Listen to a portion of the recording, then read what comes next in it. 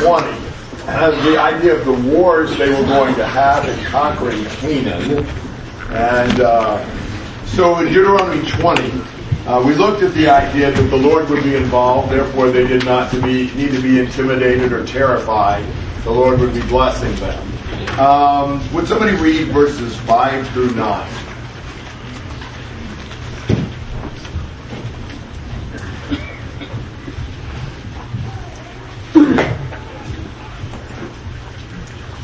The officers also shall speak to the people, saying, Who is the man that has built a new house and has not dedicated it? Let him depart and return to his house. Otherwise he might die in the battle, and another man would dedicate it. Who is the man that has planted a vineyard and has not begun to use its fruit? Let him depart and return to his house. Otherwise he might die in the battle, and another man would begin to use its fruit. And who is the man that is engaged to a woman and has not married her? Let him depart and return to his house. Otherwise he might die in the battle, and another man would marry her. Then the officers shall speak further to the people and say, Who is the man that is afraid and faint-hearted? Let him depart and return to his house, so that he might not make his brother's hearts melt like his heart. When the officers have finished speaking to the people, they shall appoint commanders of armies at the head of the people. So we remember that they're going to be battling against better equipped enemies with larger armies, which makes these statements rather impressive. What is he saying that you should do with a man who's built a house and hasn't been able to dedicate it? Go back and do it. Or he's planted a vineyard but hasn't started eating the fruit.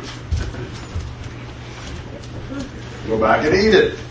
Or what about a man who's engaged to a woman that he's not married yet? Go back and marry her. Or what if he's just afraid and faint-hearted? Go back. He is giving an exemption to people who have other things going on or even just afraid. You would think that when you're badly outnumbered, that you would certainly not want to dismiss soldiers. You know, you need all the ones you can get. So you would want more and more, not less and less. You know, what an amazing thing. That he would say, just let him go back home. It's okay. No problem. How can he do that? Because he's exactly. It doesn't matter how many soldiers they've got anyway. The Lord's with them in the battle. You remember how God told Gideon, you've got the wrong sized army. And I bet Gideon thought that too when he was outnumbered 4.5 to 1. But God meant, you got too many. Why did he say you had too many? Yeah, you will think it's you. So he has him send home the ones who are afraid. He made the shattering discovery that more than 2/3 of the soldiers left as soon as he left them. And he was outnumbered 13.5 to 1. And God says, not the right size. Too many still. And he picks the 300 wimpiest. The ones that weren't willing to put their head down in the stream to drink, but cupped their hands and just kind of lapped it up. Those 300 overmothered men were the ones he said now. Outnumbered 400 to 1. Now you can go. And they still credited Gideon with the victory in chapter 8 of Judges. So it doesn't matter how many there are. That's not the point. Sometimes you might think about it this way. A better army is more valuable than a bigger army anyway. You know, if you've got, fearful soldiers, they're just going to damage the morale of the people. I don't know that it's really going to be a blessing to have them. But I think the bigger point is God is with them. Now, letting the soldiers go home because they are engaged or they've planted a vineyard or built a house or whatever, does that remind you of any parable Jesus might have taught? Yeah. And what was the story there? It's a man preparing a wedding feast and invited a lot of people. And I said, I married a wife, or I bought a field. They made excuses not to come. And how did the Lord feel about that? Yeah. So the excuses that exempted a person here from military service did not exempt him from the need to respond to the Lord's invitation. That's an interesting thing to me. That, there's exemptions given for serving in the Israelite army that would not be given for serving the Lord. The Lord's call is a greater one than serving in the army, and no one's exempted on any principle from that. Yes? They're also fighting a battle, whereas the Lord said they're coming to a feast.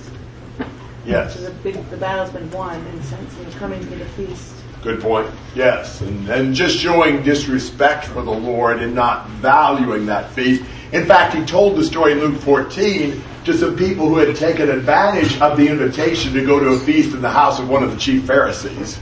So it kind of, they wouldn't have missed that one, but the Lord's okay.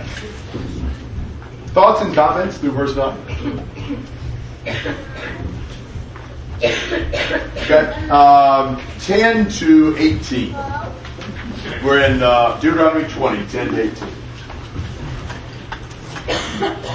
When you approach a city to fight against it, you shall offer it terms of peace. If it agrees to make peace with you and opens to you, then all the people who are found in it shall become your forced labor and shall serve you. However, if it does not make peace with you, but makes war against you, then you shall besiege it. When the Lord your God gives it into your hand, you shall strike all the men in it with the edge of the sword. Only the women and the children and the animals and all that is in the city, all its spoil, you shall take as booty for yourself, and you shall use the spoil of your enemies, which the Lord your God has given you. Thus you shall do to all the cities that are very far from you, which are not of the cities of these nations nearby. Only in the cities of these peoples that the Lord your God has given you as an inheritance, you shall not leave alive anything that breathes. But you shall utterly destroy them, the Hittite, and the Amorite, the Canaanite, the Perizzite, the Hivite, and the Jebusite, as the Lord your God has commanded you, so that they may not teach you to do according to all their detestable things which they have done for their gods, so that you will sin against the Lord your God. Do you notice that the Lord has different rules here? You've got rules in 10 to 15 that aren't the same battle rules as in 16 to 18. What's the difference between those two sets? Yes, but why the difference? How do they apply them differently? Location. Where the nation was. The nations that were far off, that weren't in the land of Canaan, in verses 10 to 15, if they could make an agreement with them, then it was okay for them to only kill the men and keep the women, the children, the animals, and the spoil as for themselves, as slaves and as things that they would use. But with the cities that were nearby, the cities in the land, God wanted them to utterly destroy them, totally, 100%. The gravest spiritual dangers are often the ones closest to us. We are more likely to be negatively influenced by people that we're very attached to, by people that we're very involved with and close to. And so with these, there's no negotiation, no covenant. You can't even keep them as slaves. All of them have to be wiped out. Again, that's challenging for 21st century Americans. How could God say this? How could it be right for the Jewish armies to just wipe out everybody in these Canaanite cities? But I want you to think about this. How much difference is there between this and the flood? There's one big difference. What's the big difference between this and the flood? Who's doing the act? Yeah, whether it's the Israelite army that's killing or whether it's the flood waters that's killing.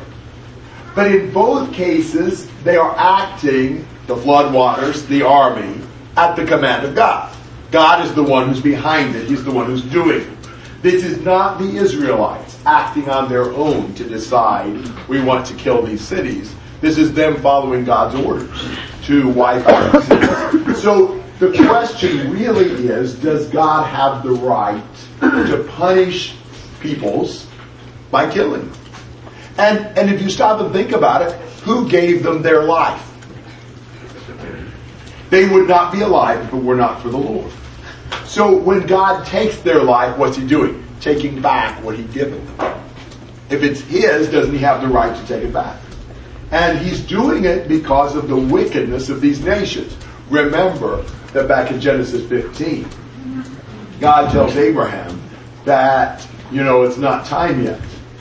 The iniquity of the Amorite is not full yet. They were sinful, but not sinful enough that God chose that moment to judge them. He waited until the sins got so great that he felt like there was no other option. Comments and thoughts? Kim? So these far off cities, is it the idea that really every nation was so sinful that they could, they had the right to conquer, destroy, and kill other cities if they wanted to? David, so these cities are far off, and so were they equally sinful, and therefore they should be judged as well. So if they wanted to go off and conquer these far off cities, they had the right to do that because it would still be God's judgment. And if so, why is it they could spare women and children? Well, the question with the far off cities is if the city was willing to negotiate terms of peace. They'd wipe it out if they weren't. If they were, perhaps that would indicate somewhat of a soft heart toward the Lord. They would just kill the men, but they would keep the women and the children spoiled. Certainly those far off cities are less likely to be a negative influence on the Israelites. Now, exactly what all went into that from God's standpoint, I don't know. John? How does this compare with the Gibeonites? They came saying they're from far off, and they made a covenant, and we're always talking about how the Israelites should have prayed to God. But they already have God's commandments if they thought they were from far off. Yes. What should they have prayed to God about? Whether or not they really were from far away or not. They just accepted the Gibeonite word on that rather than consulting the Lord to find out. They applied the right measures to some extent, though they didn't kill the men like they should have here. But they applied some of the right measures if they had been far off. But the fact is they believed the lie instead of asking God's advice about whether that was true. Jake? Another thing that I in 16, something that I noticed is it said that, but of the cities of these people which the Lord your God gives you as an inheritance, you shall. It's like that's the cities that they're going to be actually given to inhabit. That's the cities that if they didn't destroy everything, those are the ones that would be the most. They would corrupt and they would intermingle with the Israelites. Correct. So I think that's probably the main reason. Kind of go up to what why this and not this, and can you just do this instead of this? I think it's mainly the point of that's the land that was supposed to be all theirs, and if there's anything left of any of the idolatry or anything like that, any of the corruption and the abomination, then that could intermingle. But with the cities that aren't necessarily their inheritance, they're just going to kind of be around them. Right. They don't need to utterly destroy them. Mm-hmm. Correct. Yes. I liked how in verse 13, I just liked how it said, and when the Lord had delivered them, the cities into their hands. Because just, if that was being said to everybody, it just kind of gives them the assurance that God's going to, fulfill his promise. Great point, yes. God will do it. We have no doubt about that. Just a matter of when. Yeah, good point. Chris? And we see later on that even when some of the kings were carrying out the destruction of people that God wanted, God did not allow them to do it by their own or on their own because of their own vengeance or their own glory. He then judged them because you carried out my judgment the wrong way. It was so here, God doesn't allow someone else to do his judging for him. So the Israelites were not doing it. God was doing it. Exactly. And later on, I don't remember, one of the J Kings was doing that. But he went into... it's usually safe to start with a J. But God had told him to destroy the people, but went in and kind of out of his own vengeance just overkilled, and God then made him accountable for that. Okay, yeah. Very good. 19 and 20.